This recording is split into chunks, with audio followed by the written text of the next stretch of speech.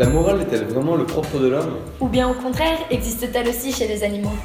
Il y a des enjeux là, c'est une question intéressante. Qu'est-ce qui se passe alors par exemple si la morale est propre de l'homme ? Ça voudrait dire que l'homme est un être supérieur.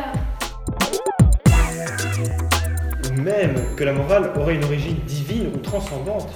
Ah d'accord, et alors si la morale n'est pas le propre de l'homme, ça veut dire quoi ? Ça voudrait dire que l'homme est un animal comme les autres. Ou qu'elle a une origine naturelle. Oui, mais pourtant la morale humaine semble unique, alors comment expliquer ça ?